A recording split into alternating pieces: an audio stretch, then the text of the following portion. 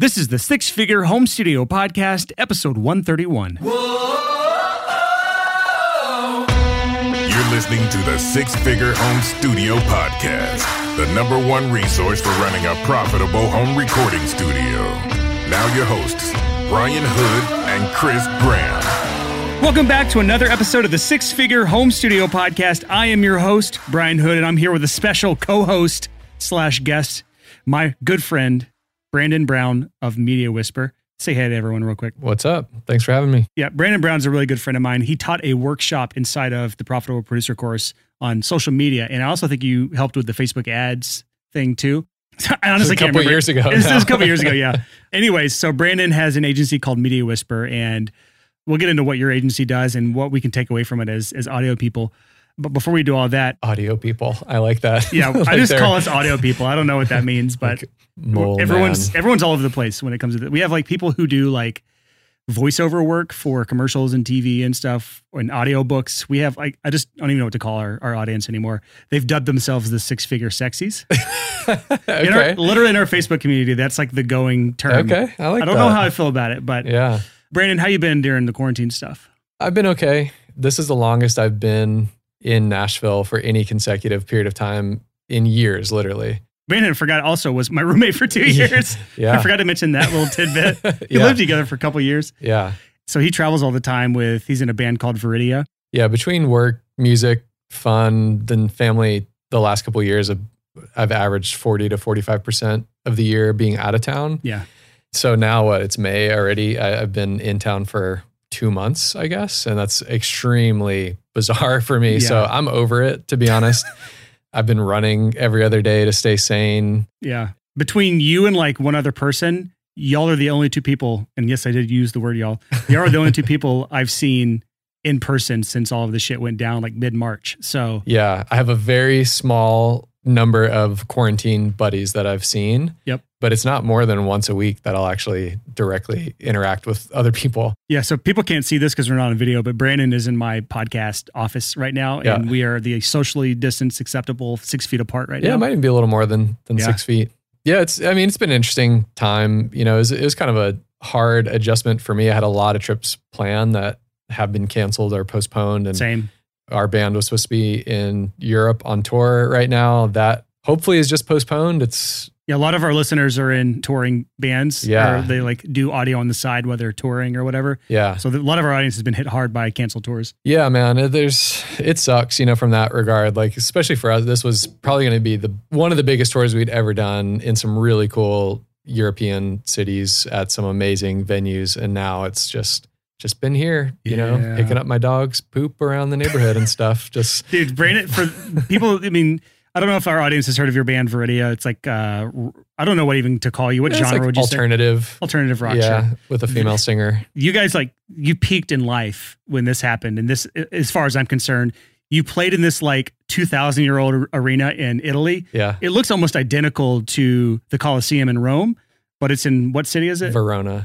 And it's kept up in modern terms. They've just renovated it, but the exterior of it looks almost exactly like the Roman Colosseum. And yes, it's badass. That's probably the coolest. I certainly will never forget having the opportunity to play there. It was an amazing show. That's how we kicked off the last European tour. It's the Arena di Verona. It was built in 30 AD while Christ was still alive. And they don't do a lot just at the end there. Yeah, right.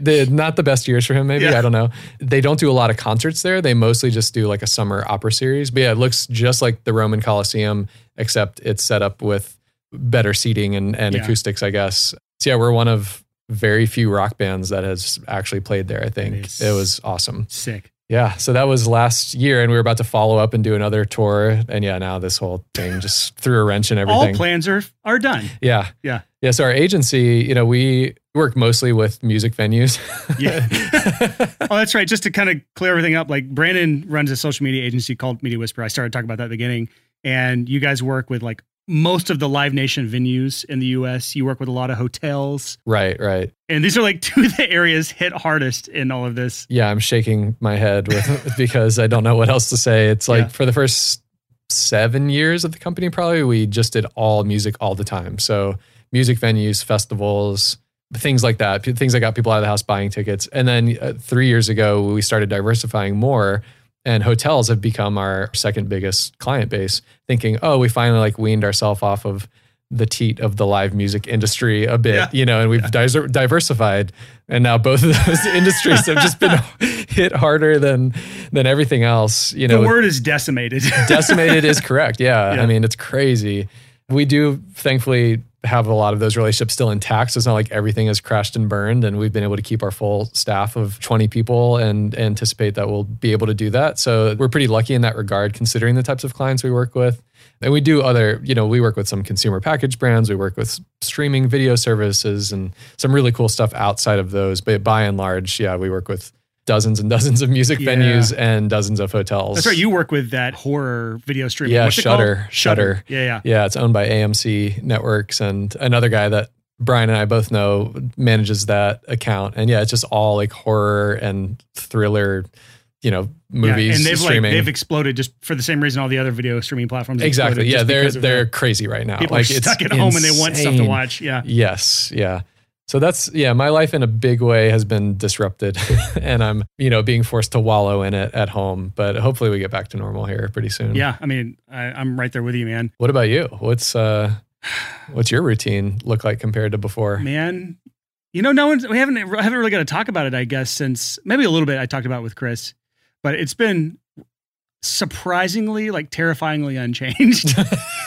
It's like, when I look at my life, like my day to day, like I don't go to the gym right now because gyms are closed. That's a change. And I had a 2-week trip to Japan just canceled on me because of obvious reasons. Yeah, when our tour first got postponed, I was like, oh, I'll just go to Japan with these guys. Yeah. And obviously that did not happen. Nope, did not pan out.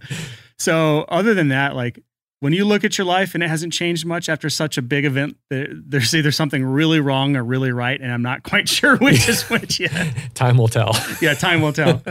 Yeah, but like me and Megan have managed not to kill each other. We love each other. We still hang out with each other like all day, every day. And it's been that way for a while now. Yeah. I guess probably the only thing I've seen that's changed for you guys is just you're not hosting dinners, at your place like you like to do. You treat the friend group, in that way. Yeah, I miss so we've that. been able to do it one-on-one, but hopefully when this is all lifted, we can have a big family dinner. Yeah, we have a big ass table that seats 10 people.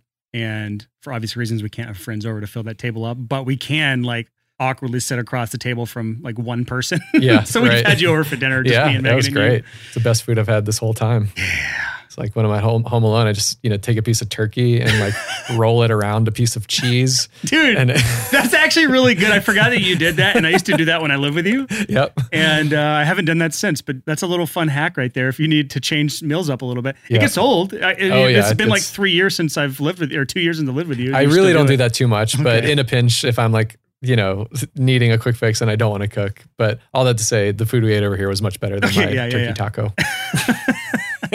All right. So there's a reason I got Brandon in here, not just to talk about our lives and like what happens outside of business world or what's happening because of coronavirus.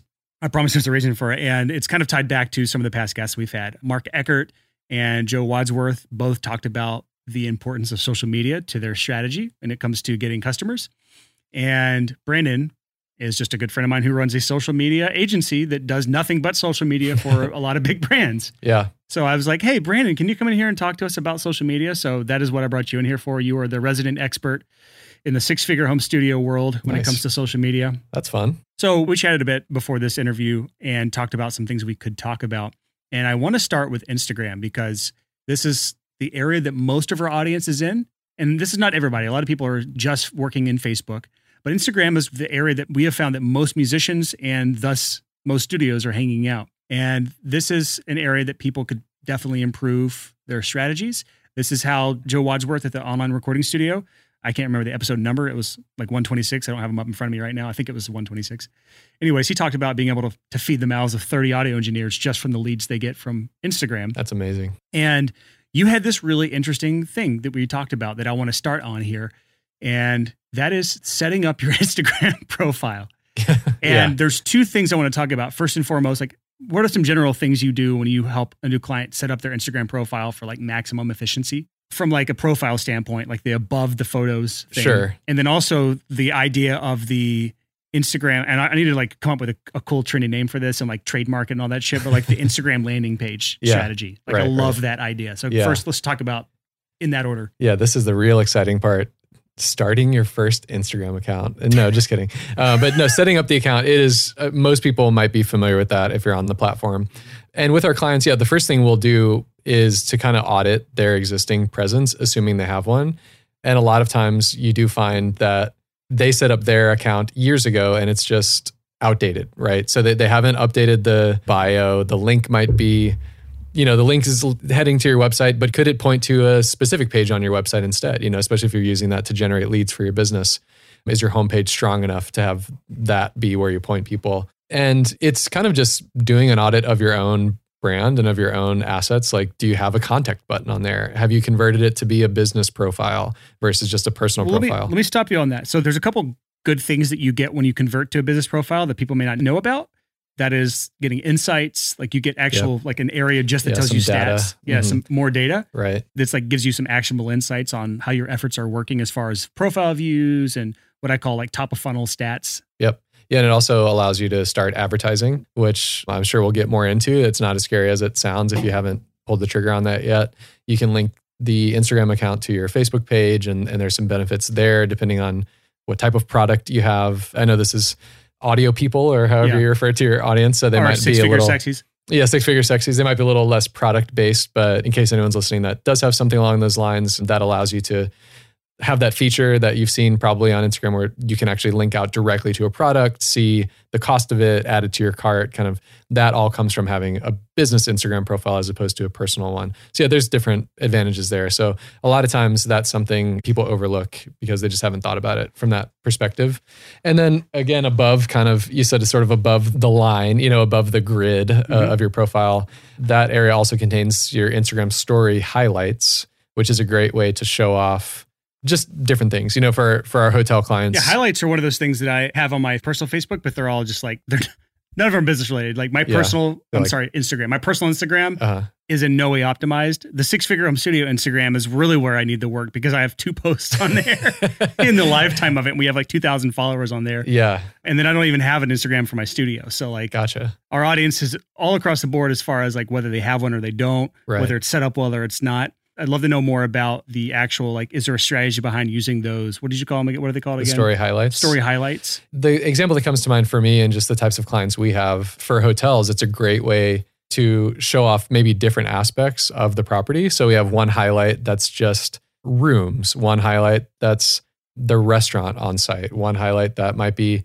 the neighborhood that it's in. So that way, as more and more people are doing business on Instagram and discovering brands they want to work with, you give them a taste of all of the facets of your brand through these story highlights, just like you would different tabs on your website. You have your about page, you have your, I love that, your photos page. So just to kind of like bring it home to studio owners, you could have, this could be part of your sales process, your pre-sale process. And this is something that most people don't have, which is like helping the person along the buyer journey before they ever talk to you. Right. This helps speed up the sales process a lot. And it's something that people underutilize. So you could have one that's like, here's a tour of the studio. That's one story highlight. And just for those who are not following along very well, if you do Instagram stories, which pretty much anyone who is on Instagram has done Instagram stories, you can create what's called a story highlight, which is just a collection of Instagram stories. And do they have to be in sequential order, or can you pick and choose which ones you want out of like a series? They are in sequential order. So you can plan it, down to the nth degree as much as you want, or it can just sort of happen real time. But essentially of all the stories you've ever posted to your Instagram, you can go back and choose from that archive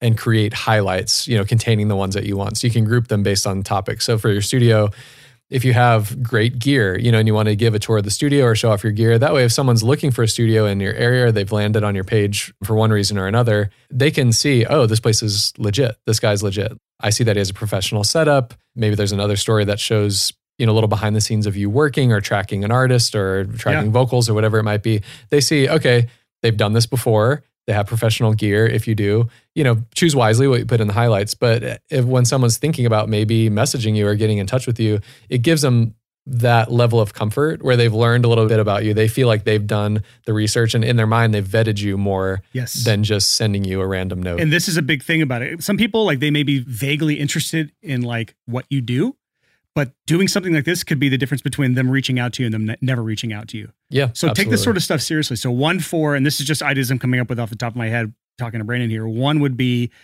a story highlight for a tour of your studio. If you have people actually coming into your studios, if you're a mixing engineer, mastering engineer, and your studio is nothing special, it's probably not worth doing. If you have a really nice studio, it's definitely worth doing. Another one might be how the process works. Like, what's it like to work with me? What are the steps involved? So maybe you message me on Instagram. Maybe you fill out a form somewhere. Maybe from there, we'll take your songs and we'll do X, Y, and Z. Here, basically, you're explaining your process for your studio. And everybody, by the way, every single person needs to have a clear process that they follow with every single client. And if they don't, you're leaving money on the table because of the amount of extra work you're going to be doing, scrambling because you're not following a specific process. So maybe you have one for the process that you're explaining that to people. Right. You could even have one for your rates, like let's say you're operating based on a fixed rate sheet. So I know everyone's business is a little bit different, but that doesn't have to be a video of you talking to the camera. It can literally be a text that you type, on the app. It could just be text on a black background. And then your little highlight, your story highlight is titled studio rates or rates. And then people open it and it's just your price sheet. It doesn't have to be even a photo or a video. It could be just straight informational. And that's something we do, going back to the hotel example, if they have a restaurant, we'll have a story highlight just for the restaurant. The first slide of that story highlight might be a great shot of the restaurant. And the second one might be the hours, the address, like how to find us or whatever it might be. So you can squeeze in just straight information there. And it just becomes like a landing page on your website, essentially. You can structure it however you want. Yeah. And one could be like your services you offer. So Creative Way might be doing like, here's the services we offer. One is guitar tracking or guitar reamping or whatever. And it's a video of you actually doing that. Yeah. One is we do vocal overdubs and it's you actually in the studio doing that. So you can do a more creative way of showing off the services that you do so they can see what it's like to actually work with you. And then one other thing is Brandon talked about public pricing. If you do have your prices publicly, it's not a bad story highlight to have. Yeah. I've always been on the side of I don't like public pricing. Right. So I like to have quote-based pricing where someone contacts you, you have a conversation, and based on the needs of their project, you give them pricing. Even if you have a flat rate per song or it's pretty standard pricing, I still like having that conversation. Yeah. Because the earlier you can have that conversation, you have that lead now and you can follow up with them. The ball's in your court now versus them seeing the pricing and then bouncing and you never seeing them again because they didn't start the conversation. I'm the same way on the agency side.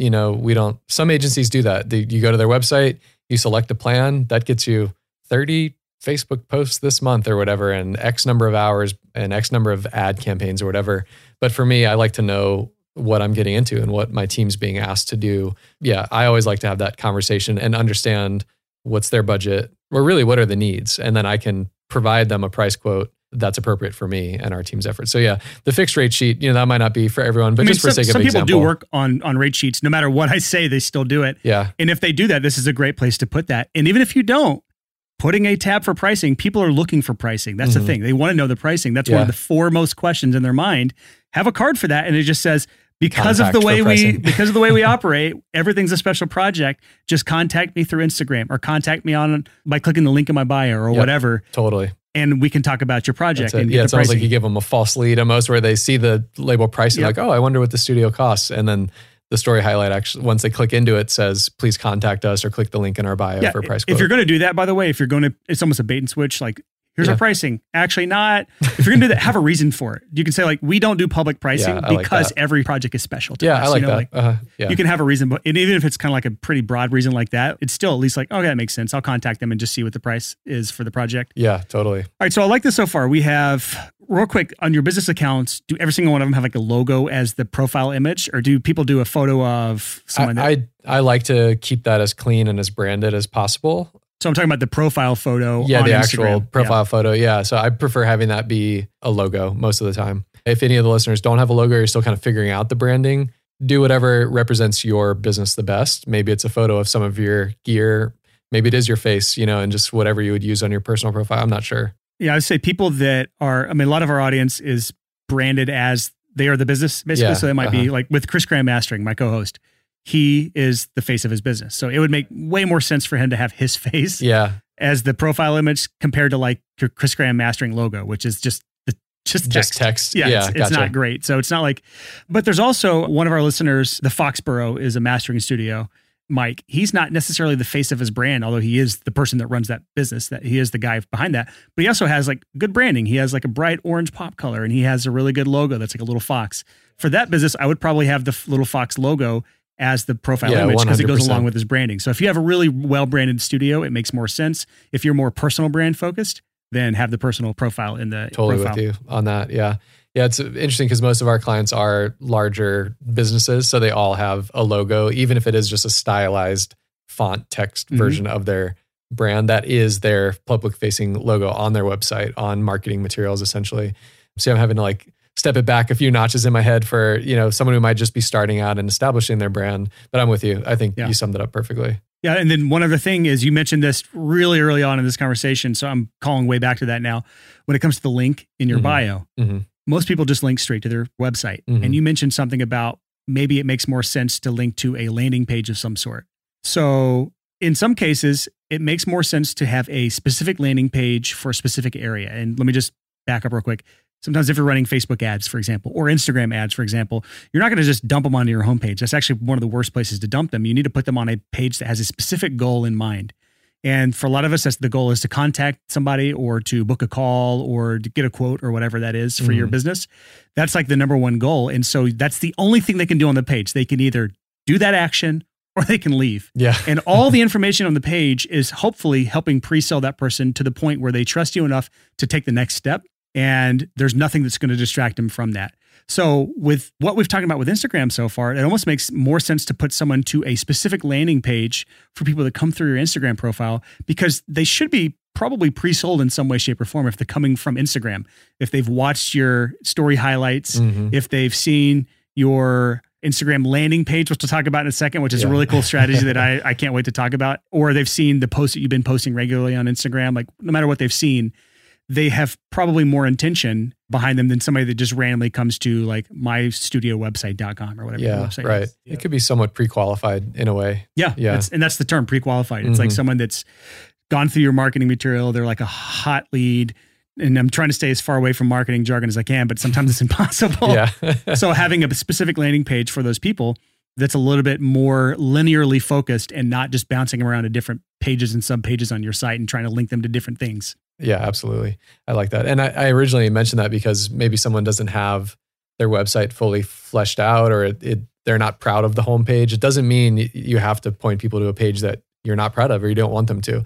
Maybe your Facebook page is really what you mostly use to interact with fans or clients and customers. You can link that to your Facebook page if you want. You can link it to your LinkedIn or whatever it might be if you don't have your website looking good and able to really take advantage of those leads. So there's no formula that says that link has to go to yourstudio.com. You know what I mean? Yeah. So one thing, and this is, I'm kind of bouncing around here, but our podcast is always an advice buffet. And so because of that, we can pick and choose wherever we want. You talked about having a button on your profile. This is only for business accounts, correct? Right. Yeah, the contact button. What can those contact button call to actions be? Do you know off the top of your head? I believe it can be email or phone call. Directions is one, but I wouldn't recommend that. Yeah, get directions. Yeah, probably not super relevant. I think that's it. I think it's email, phone call, or get directions. Cool. So it would make more sense for people to do email, or can you link out to a website, like visit a website or anything? I mean, you have a link in your profile. Yeah, the link is there. I want to say the contact buttons, I want to say it's more focused on the actual contact side. So, and you can hide it altogether. So if you just want people to go to your website contact form and not email you directly, you don't have to have that appear there. I'm curious if there's anyone running their entire business off Instagram, because I mean, you could theoretically set your Instagram page up to do all of your selling for you, much like your website would do. And you'd never have to leave the Instagram experience. And I wouldn't recommend anyone do this. This is like against everything in my body because of the way things are. You can't really set up your Instagram profile the way you can your website. You can customize every aspect of your website. You can brand it. You can set up where the button goes and what it says and what it does when it's clicked. And you can't do a lot of these things on Instagram. You're just limited to what their thing is. So I like having a website. Yeah. Oh, definitely. I mean, I think you can't bet that Instagram's going to be around forever, right? Yep. And also what happens, and this is one of my hesitations for telling people to convert to a business account. What happens is that hurts your organic reach because you're now a business page. Yeah. To be honest, that's why I haven't converted my personal profile. Just, that Brandon Brown, like I haven't converted that to a business profile because I'm somewhat afraid / anticipating that Instagram will want to try to monetize my business profile and squeeze out my organic reach. Yep, which is what they did on Facebook business pages. So it makes sense. It would make sense that they would do it on Instagram business profiles. Yeah, I don't think that's the case yet, though. We haven't seen that. It really comes down to how good is the content you're posting. That's the key with any social. It comes down to your content strategy, right? And it needs to be, if you're going to be posting, make it worthwhile. Make it something that if you saw it in your feed, you would want to engage with. Yep. Make the copy something that you'd want to read, that doesn't seem cheesy, overly salesy, whatever it might be. Yeah. I mean, I was just having this conversation with a client literally while I was on my way over here, making sure they want to make sure that when they see, it's a whole portfolio of hotels, that when they see one of their posts come across their personal feed in Instagram, that it's something they want to read, and they're not like, why am I following this account? And it sounds so simple, but we get lost in, oh my gosh, I need to convey all of these little details in everything I post and all the minutia. Keep that minutia on your website and give people a reason to go there. Don't word vomit out this press release, in the caption of your social media post, because that's not what that platform is for. It needs to be easy to digest. It needs to be social at the core of it. And really just the quick barometer test is, would I want to read this? If I saw this come through my feed and it wasn't my product or brand, is it something I would want to keep following and engage with? And if the answer is no, change it. This is right in line with our philosophy behind Go-Giver marketing. Yeah. And I don't know if that's a real phrase, but I use it all the time. Like, I love it. If you know what the Go-Giver is, the book, then you know what Go-Giver marketing is. It's adding value in everything that you do. Absolutely. And if your posts are not adding value, aka either entertaining or informing or something of the sort, if it's not adding value in some way, then there's no reason for somebody to follow you. Pretty much. Yeah. Yeah. At that point, you might as well just run ads, and that might kind of segue into what we were talking about with the landing page, whatever we want to brand that as. Let's talk about that. So this is the Instagram landing page. I'll come up with a cool marketing system. We've called it so many names over the years, and I should have branded it by now. But what made me think of it is, if you're not posting content or you just aren't, capturing content, you don't have the bandwidth to create that type of content. Which is me all the time. Of course. My last photo that I posted on my personal Instagram was my wedding day. And then Sonny Truelove of STL Tones, he released a new plugin that I have a pack on, and he sent me a video to post. Yeah. And so he created that for me, and I was just like, I'll post it on your launch day, sure. So those are the 2 posts I've had in the last 15 months on my personal page. So if you're a Brian out there and you don't have the bandwidth or the desire or the means or whatever it might be to regularly post engaging content, that's okay, because your core business is not being an Instagram personality, right? It's running your business, it's growing. What you can do that provides the most value to other people, which is the audio service, that I imagine most people listening are providing. So don't hit pause on your core responsibilities just to try to become an Instagram whiz and game the algorithm and become an influencer. And so that's fine. And so if you're not posting, honestly, we run into this with the band. When we have a lot going on, and it's nonstop content. But if we're not on the road and we're not in the studio, and we have 3 or 4 months where we're just, basically during quarantine. Like right now, right? It's like, what the heck do we post about? We're not even hanging out and rehearsing because we're distancing from each other, right? And so the band's accounts, they go through these ebbs and flows. So I get it. It doesn't matter what brand you are, you're going to run into that for the most part. So if you're not just creating content all the time and doing it in a way that is engaging, that makes people want to follow you and see it, that's okay. So Brian and I were talking earlier just on the way in about, for those types of people, there's a way to set up your Instagram account for your business that doesn't require you to update it every day. It doesn't require you to post. You can't actually post on it if you do the strategy. You can, but it looks fine if you don't. And if you do, you'd need to be more strategic about it, right? Yeah. And it leaves the content side to just the stories, which can be I love doing story. I post stories way more often. Of course. I've had 2 Facebook or Instagram posts in the last 18 months or something. But hundreds of stories probably. Yeah, exactly. Yeah. And so the great thing about stories is they can be and kind of should be real time, less edited, more authentic. And so that's easy, right? We can all, it might not be easy. I don't love turning the camera on myself and being the face in the camera, influencer style.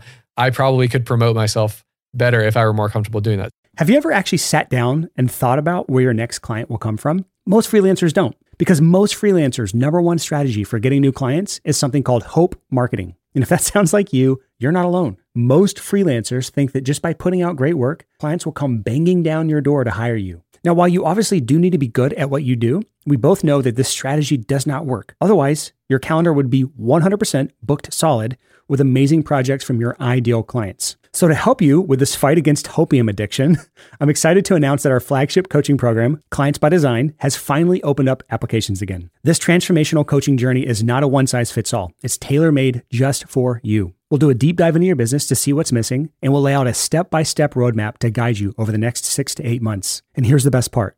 We don't just give you the plan and send you on your way. We give you personal one-on-one help so you never get stuck.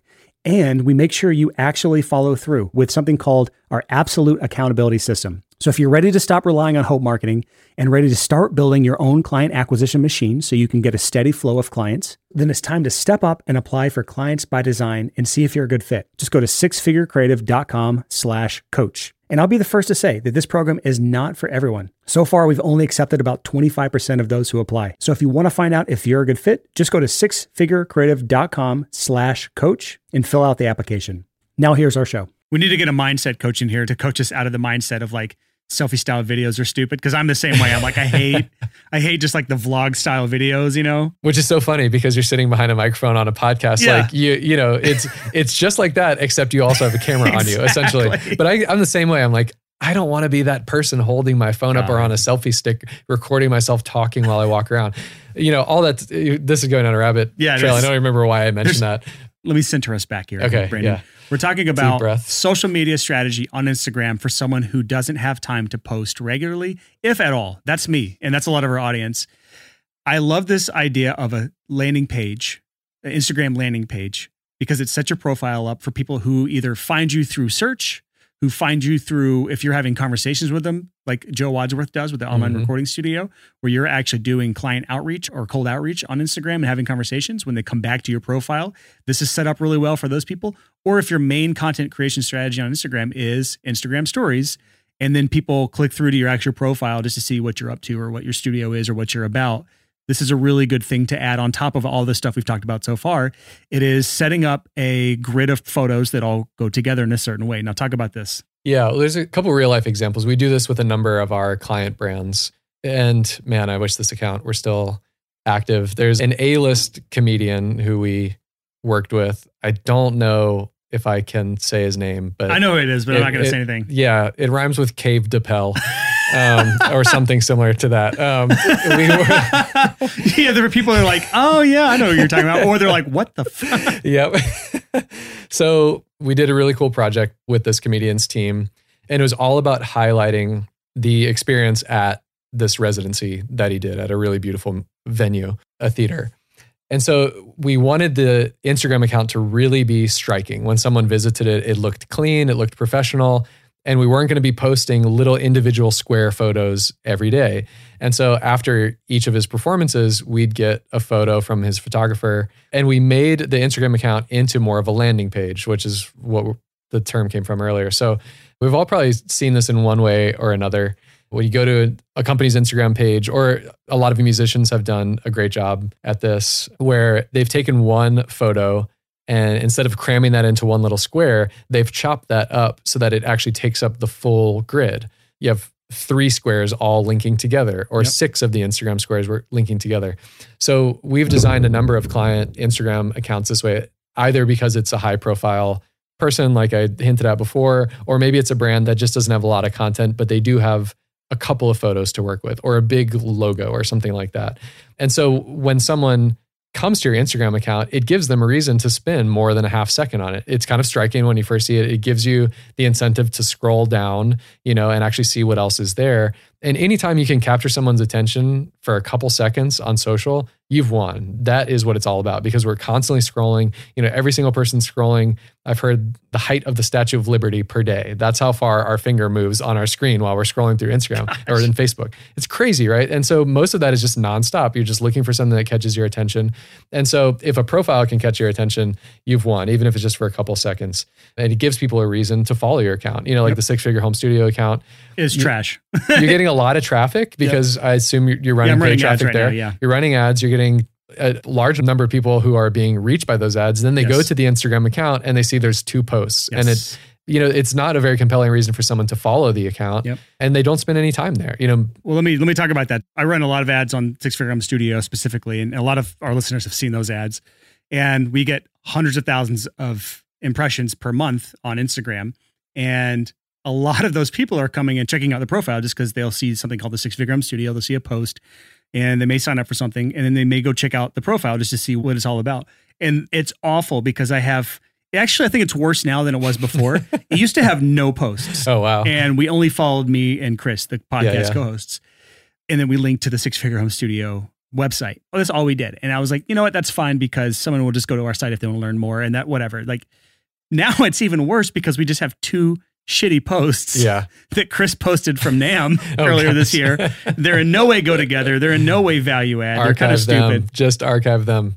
Yep. Or add a third post at least or something. Yeah. It's like not even a full row of photos. Yeah. And so like I heard this strategy of like a landing page grid. Yeah. And I love this. So just to kind of think off the top of my head, it doesn't even necessarily have to be photos. It could be something that's like almost like it's a screenshot of a landing page, but the text is large and it makes sense when you're scrolling down Facebook where it's talking about either the studio or it's talking about something that's getting them to take an action or something. You could create something, and I'll play around with this for the Six Figure Home Studio and see what I come up with. Yeah, but any studio could come up with this because not everyone has ads running to hundreds of thousands of people per month. Like most people are not going to be doing that in their studio world.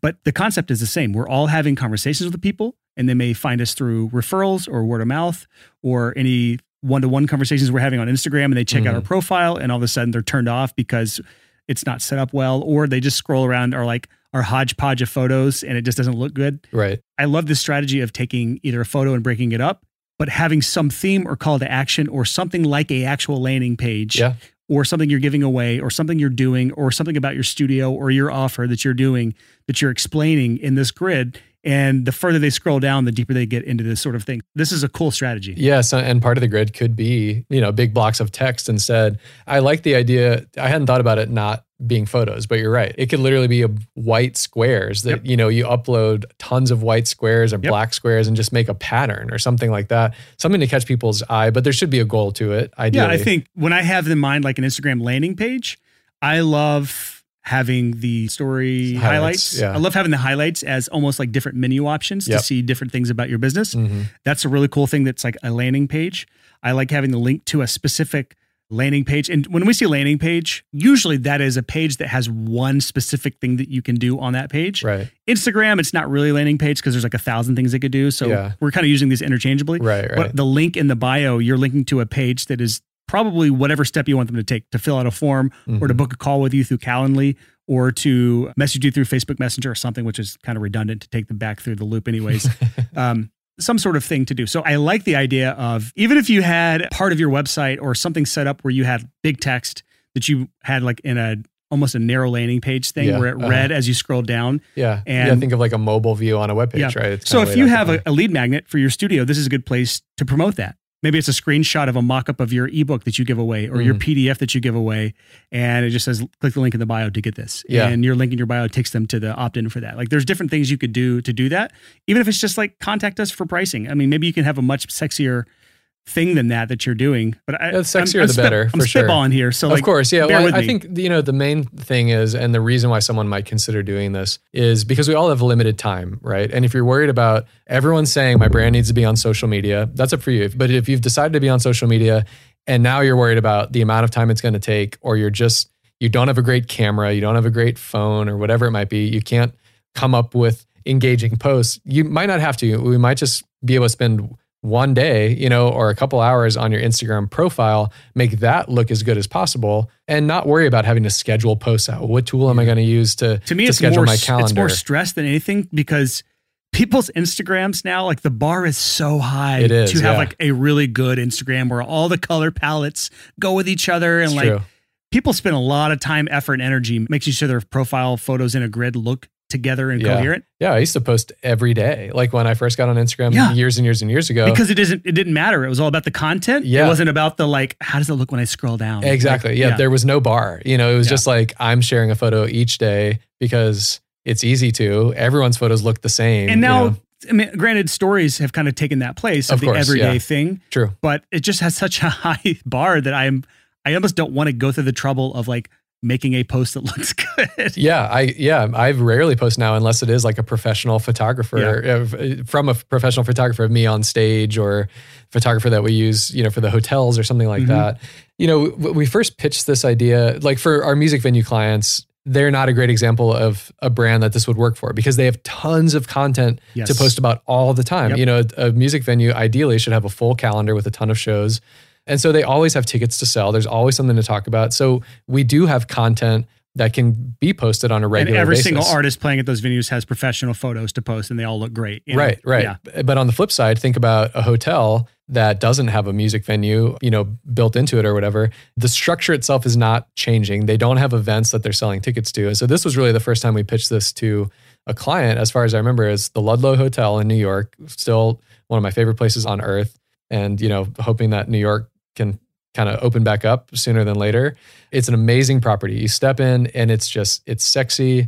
It's beautiful. Everyone loves it. There's just nothing bad I could say about it. And aesthetically, every detail has been thought out and designed so well. Very photogenic place. Right. And before they started working with us, and they knew that this was an issue, they just had a front desk person running the Instagram account and they were posting bad quality phone photos from around the property occasionally. So the GM of the hotel got in touch with us and said, if you go to our website and if you come on the property, you can see how amazing it is. But you go to our Instagram account and that doesn't translate at all. It looks terrible. I'm like, all right, the first thing we're going to do, first I kind of cast this vision and, proposed what I thought would be the best way to start and a plan of action. But as soon as we got our hands on the account, just archive all that old stuff. Anything that's not representing your brand well, there's nothing saying you have to keep that out online. It doesn't matter if it's on Facebook, Instagram, whatever, on your website. Get rid of it and keep it fresh, make it look good, and put your best foot forward. So for this hotel, which is close to 200 rooms, amazing. Someone went to their Instagram account, they saw a blurry photo of a cat on the front desk. You know what I mean? Literally, it was like that. So we archived all that stuff so nobody can see it anymore. And we started uploading photos. A hotel, they obviously had like great photos for their catalog and like for their website or whatever. So that's all we had to work with at first until we sent a photographer in there. And we created, I would call it a mosaic, like that maybe instead of landing page, an Instagram mosaic. There's probably, to me, these are two different things. A mosaic is, what do you consider a mosaic? Is where multiple smaller pieces all work together to make one larger image. Yeah, so you're basically taking a photo and cutting it up. And there's tools that do that for you where you there's a photo into 9 bits, a square photo into 9 bits. Totally. So it's 3 by 3. So together on Instagram, the top 9 looks like just one big photo. Exactly right. Yeah, I know it's hard to not have a visual. Yeah, we don't have a visual here, so I'm trying to explain it. The basis of that is the same. It's a mosaic still, but for me, and I'll still have to kind of flesh this out in my head and try it out with some of our students and see what we can come up with. Yeah, totally. But for me, the landing page is you are trying to push them to a specific action through this mosaic. So you're telling more almost of a story. Treating it like an extension of your website. Yes. Yeah. Yes. And through that, you can set it up to look how you want to look versus Instagram where you are limited to their options of what they let you do. Yeah. So no, I like that a lot. And really to boil it down, this is for someone who's listening who knows their brand needs to be on Instagram, but doesn't have the time or the means to continually post engaging content. Yeah. So instead, just make the feed cohesive, make it look or be compelling enough in a way when someone does come to your profile, it gives them a reason to stay. It piques their interest a little bit. And already you've hooked them a little bit. And that's the first step. And then it gives you the freedom to still do off the cuff content through stories. And that doesn't have to be perfect. It doesn't have to be edited. You don't need a video production studio. It could be you facing your phone camera towards you and saying, hey guys, I'm going to give you a tour of my studio today, or rent a photo of an artist that you're working with who's tracking or whatever it might be. Endless. You can do whatever you want. Yeah, the day-to-day stuff can instead be relegated to the story. And that way you're not putting just any random content on your feed. So for me, that's a way to set up a really professional looking Instagram profile that can work for you without consuming a lot of your time. And then once you start running ads and driving people to it, someone gets delivered an ad from your studio, they click through and they see your profile, now it looks professional and it looks better than the 6-figure. It's insane that I haven't done this yet. I'll have to hire your company to do this for me because I'm just giving you a hard time. But there's a lot of brands out there that are like that. Yeah. Well, that's the thing is like I'm working with some of our students now to start running Facebook and Instagram ads. And honestly, most of it's through Instagram. If people don't know that, I talked about this last week on the episode where Facebook and Instagram are the same ad platform. So if you're running ads on one, you can run ads to the other. And I love this idea of setting up their Instagram profile to really be a good place to find more information, to get the gist of what they're going to be experiencing when they hire somebody, and not being this content machine they have to keep churning out. Right. Instagram ads are not that expensive to run.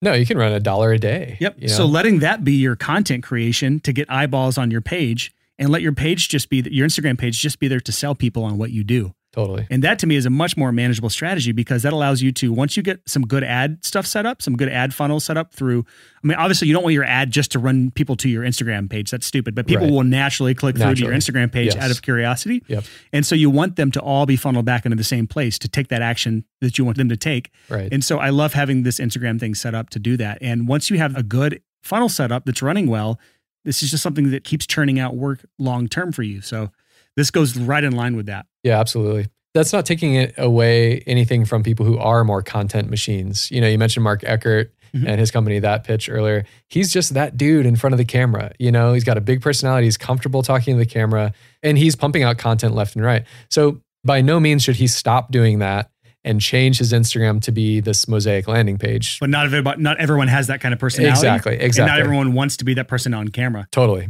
I've learned that image ads work better for me, because you can literally, if you know your audience well enough, you can find an image that you know will stop the scroll, which is the entire point of the creative, and let the ad copy, the words in the ad actually sell them on taking that next step. Yeah. And that's worked better for me over the last year. Right. You know, you talked about having a good, compelling photo. There's plenty of license-free or free license images out there that you can use. So you don't even need to, there's just so many ways to go about it without needing a professional photographer or video, any kind of production. And there's tons of apps, even mobile apps like Canva is a great one, you know, that does help you. If you have a photo that you think could look a little bit better or be formatted slightly better for social, Canva's a great app, and that I'm not getting any kickback from that. But honestly, there's just tools out there you can find. Yeah. But and if you want to talk about ad stuff, I'm happy to go there if we have time today.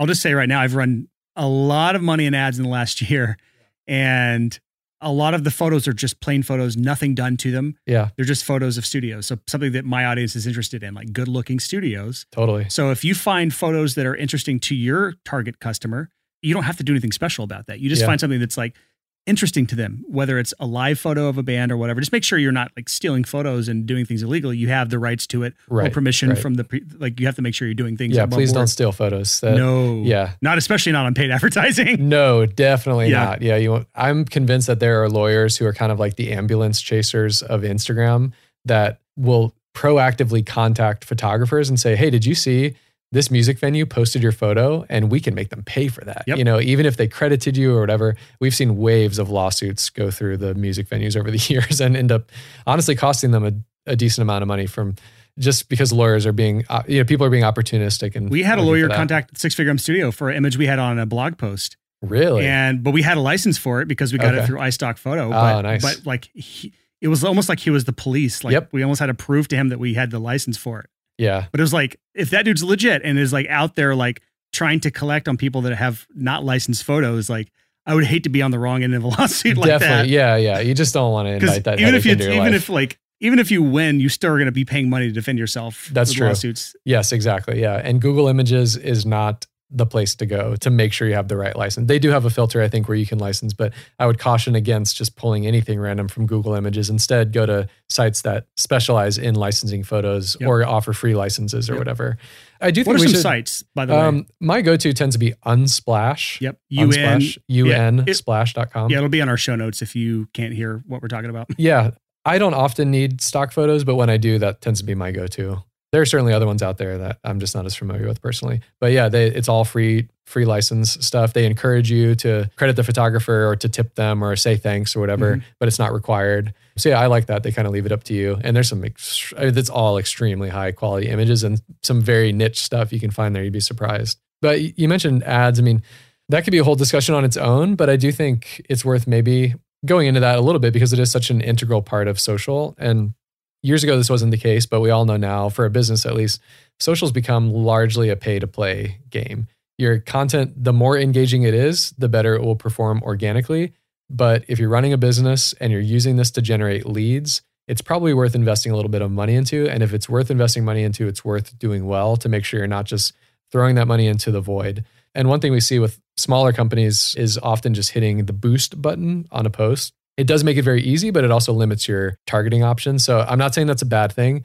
That might be a great way to start and test it out, because you can just say, I want to spend $5 and I want to target people 18 and up in the United States. Well, imagine how far your $5 is not going to get you very far with a population of 320 million people or whatever. But, all that to say, they do make it very easy to kind of dip your toe in the water and maybe put some money behind it. But a lot of times where a company like ours comes in are just for people who know that's not the most sound strategy. They want to start putting more money into ads, and they don't want to just keep hitting the boost button and tossing that money out. I like how political, like you're being so nice about this. Hitting the boost button is fucking stupid. It is such a waste of money. And like, to me, it's someone that's like, well, I do paid advertising, but I don't want to figure it out. So I'm going to hit boost. Like, it's that person that doesn't want to actually do the work. The boost button is there so that Facebook can take your money. Yeah, that's a good point. It's like a donate to Facebook button. Yeah, it is the donate to Facebook button. And it's there to either, maybe there's a strategy behind it. Maybe it's like, hey, they're getting their feet wet and they want to learn more. So now they see you've spent money, they'll push you down their the funnel of actually getting an ads manager and learning that whole back end. But if you're going to do it, there's a couple things. First of all, the donate to Facebook button is not the one I would use. The boost button, no. They do have a few more targeting options. I made it sound like you can only target based on age and country location. It does get a little more granular than that. But by and large, the Facebook ads manager, which you just mentioned, that's where you want to be. It also can be really intimidating, and so this is opening a bit of a Pandora's box. And so that's why I didn't want to push people there right away, because if you set something up wrong, you could still waste a decent amount of money in there. Yeah. And that tends to be where we step in and say, okay, we see what the need is. We see what your goals are. We know you don't want to become an expert at this platform.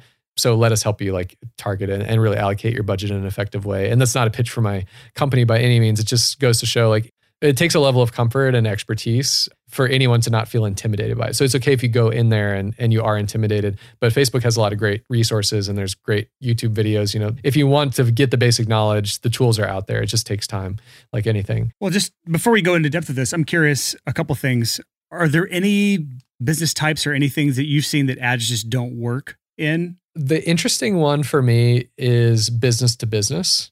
There are a lot of business to business companies running very successful ads. So that's not saying it doesn't work, but I think there are some other hurdles involved. And I think that definitely requires some know-how behind the targeting that the average person just may be less comfortable with, because there's really no reason to have. And when you say business to business, you would be talking like the business HubSpot running ads to get someone like you or me to sign up for their account. Yes, exactly. If you're targeting business owners, or you're targeting someone with a specific title at a company, like only the chief marketing officer is going to care about whatever this is, you want to be more precise. It's a little more of the scalpel approach as opposed to the shotgun approach. So when I first started doing ads, when we, as a company really opened up that service to clients, that was the one that took me a little more time to make sure that I was doing well, because essentially people are trusting me with their money. So I'm spending other people's money. I want to do it well and provide good results for them. It's kind of terrifying. It can be, yeah. And now, we have, literally clients spending over $900,000 a month on Facebook ads. Nobody on this who's listening to this most likely is going to hit anywhere. They're going to, at the most, you're going to shave a couple zeros off of that and still be far away from that. And so you can go deeper and deeper and deeper and deeper into that world. And the bigger your budget is, the more options you have with types of campaigns you're running, how many objectives you're running, how many people you hope see your ad, all that stuff. Let's bring this back down to earth, course, because I just say that because to me, it can get big. It can get really big. But again, I mentioned a minute ago, you can start with $1 a day, $5 a day. I would recommend anyone who's uncomfortable with advertising or just getting their feet wet, there's no harm in doing that. There's no harm in testing it out at a very, very low level and then learning and refining over time and upping your budget each day or each month as you start to see results. So we're working with a new client right now. It's a whiskey company who, thanks to this coronavirus situation, they transitioned all of their manufacturing into hand sanitizer. And this is a cool story, actually. So they decided to do this. They made a Facebook post about it, didn't advertise or anything. This was before I even knew who they were.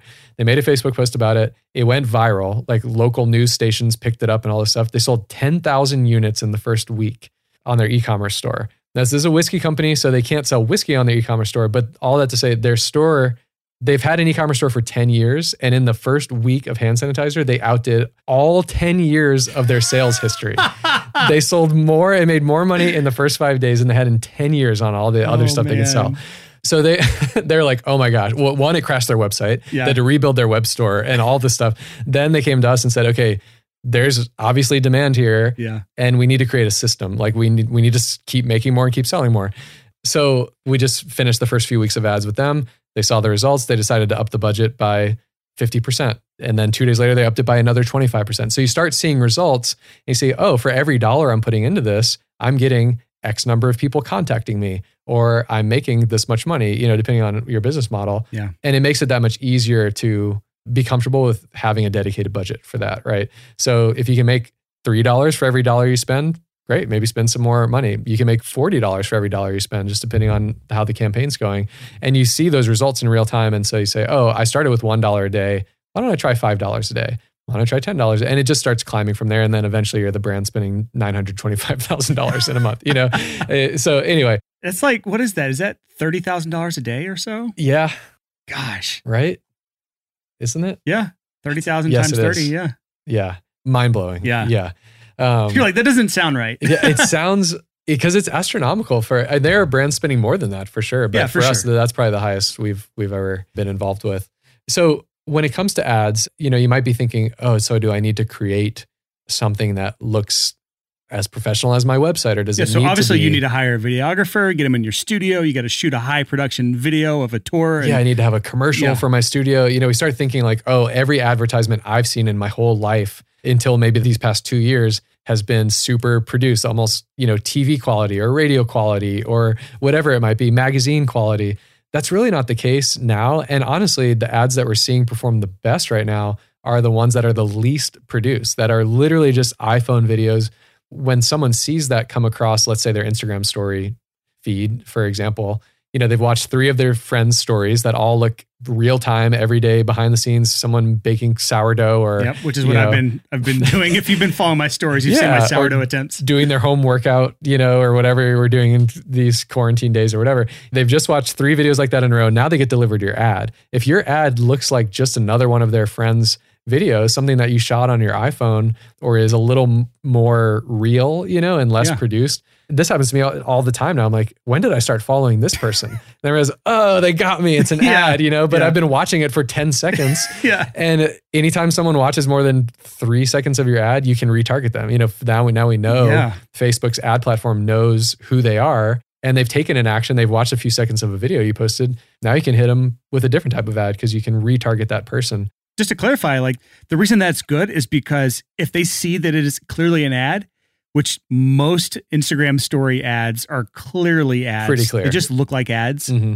They just skip it instantly. They don't even care what the content is, just out of principle. Yeah. And that's how I'm like, because we're overwhelmed. Yeah. Just think about like when I'm reading a blog article on like some news site or whatever, like, those little ad modules between the blocks of text that you're reading, your eye just scans over those. Have you ever actually stopped to look at an ad in the middle of an article? Only if it's a brand I already care about. And even then, I don't even like, I physically make my eyes not look at it. Like I'm like the worst person to advertise to. Yeah, I believe that. I put my best effort forward to avoid any advertising at all. Yeah. And that's funny coming from someone that advertises, but when someone actually catches me, like you're like, oh, they got me. Like I respect that. I'm like, oh, damn, nice. That's great. I do like that. And that's not to say we're not running any ads that aren't professional photographs or whatever, but I'd say if you have a professional photograph, use that as an ad, but then also try running a video that you just recorded yourself and see which one performs better. Yeah, it's called split testing. It's of course. You can just test them against each other and see which one's more effective. Yep. And you did that for, what was the one? Was it the whiskey manufacturing one you did? The one where it was just a video of going down the assembly line? Yes. Yeah. So the same whiskey brand I mentioned a minute ago, they sent us just from their distillery or whatever, some behind the scenes videos of these whiskey bottles that are now filled with hand sanitizer going, on the conveyor belt, getting a label slapped on them, getting a cork put on top, just all the machinery or whatever. So it's a very behind the scenes video. That's one of just this bottle going down the conveyor belt, being spun around and a sticker label being slapped on it. That's the best performing Facebook ad we have right now. This is just like a handheld iPhone. Yeah, it's just an iPhone from one of the guys that works at the factory, And now we do have more professional photos running as well, and those are doing fine, but you just never know. And so I've been surprised, like, oh, the super lo-fi vertical iPhone video doesn't have any text overlay on it, nothing like that. That's driving people to the website and they're spending money, on this stuff. So it's pretty cool. And so this is not to try to dissuade anyone, like as an advertiser, And as someone who does professionally create content and hire photographers and work with videographers, there is still a lot of value in production, right? But to someone listening who might be thinking again, okay, I don't have the time to do this. I don't have the resources. I'm still working on building up my customer base and I'm not going to hire a content creator. That's okay. This is just encouraging you to take that first step and know that even companies who are advertising professionally, some of the best performing ads they have right now are something you could have done on your iPhone. Yep. I do want to point out, anyone who's like hearing this and is interested in getting to ads now, just make sure your website's up to snuff. Like if your website's already not performing, ads are only going to be amplifying that. You have a leaky funnel.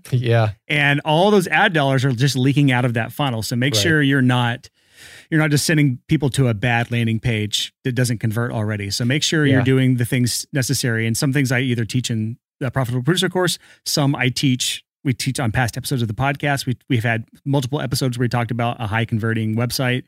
Make sure you're putting in the work before you spend the dollars, because it's only going to be amplified by the ads. Like the worst converting traffic you'll find is going to be paid advertising. Yeah. But that doesn't mean you can't make it profitable. True. And that's the whole key to this. It can be insanely profitable, actually. And it's almost, and I talk about this all the time. This is a quote that I have quoted myself on and then continuing to say over and over again. If you try to appeal to everyone, you will appeal to no one. And so almost the better you are at excluding people from clicking on your ad and coming to your site, it almost actually works better, because then only the right people get to the bottom of your funnel. So this weird balancing of like making sure your website is not leaking out, but it's attracting the right people. And it's almost a dichotomy of like trying to exclude certain and make sure that the funnel is slick and letting people slide through your funnel. It's kind of overly weird. Grease that funnel. Grease it. Slide through that. You want to make sure it's really greasy, extra greasy, and lubed up for those people that you want at the bottom of your funnel contacting you to actually work for you. So it's true. If you're spending money on ads, like your ad needs to, first of all, be leading people somewhere, right? It needs to have a URL attached to it. There needs to be a call to action. And wherever that link is sending people, make it look good, or at least make it represent your brand well, or else just wait to spend the money. Put the money and those resources towards getting your house in order first, right? Before you put it on the market. Like that's kind of what it comes down to. True. So ads are a whole freaking thing, and we could probably do another chat on ad strategy specifically, but I hope that, some of the things we talked about just might encourage people who have been a little intimidated, because there are so many social media pros out there. And they think, I know my business needs to be on this, and I just don't know how, or I don't have the time. It doesn't have to be the way that you see every other company do it. You can find a way that works for you. You can find a way to use the tools and resources you have and not spend a lot of time and not have it be an ongoing project, So it could be a good place to start. Sweet. Well, as we wrap up here, man, anything else you want to leave our listeners with? What if there's a few listeners that are like running big studio operations? Let's just say Joe Wadsworth from the True, I know. Yeah, we've been talking studio. I keep assuming it's the small, and medium size, but let me just say, what if those people want to hire Media Whisper to run their either their ads or their social media stuff? What would they do as next steps? Would you be interested in taking clients like that on? For sure. Yeah. Especially on the paid side. If you really want to kind of take those efforts from good to great, that's a lot of where I personally spend my time on. So there's a good chance we would actually be working together directly. You go to MediaWhisper.com. That's Media Whisper. There will be a link to that in our show notes if you want to find it. Yeah. And we do have our own social media presence. It's funny because I've been saying all this stuff. We did not have any social media presence for Media Whisper for years. Oh yeah, I used to make fun of you for it. Right, despite being a social media agency. And our whole philosophy as a company for the first 8 years of being a company was that we weren't promoting ourselves. Like just like the name, the Whisper was kind of like we were operating below the radar promoting our clients' brands. And it really wasn't until about in the past year that we had employees who were passionate about kind of taking the torch and creating our own social media presence. So it's funny, you might go and see that we don't have like tens of thousands of followers, but we're there too. So you can find us at Media Whisper, generally on any social media platform now. But the website's probably the best place to go to get a better sense of who we are, the types of clients we've worked with, and just some of our philosophy around how we do things. Sweet.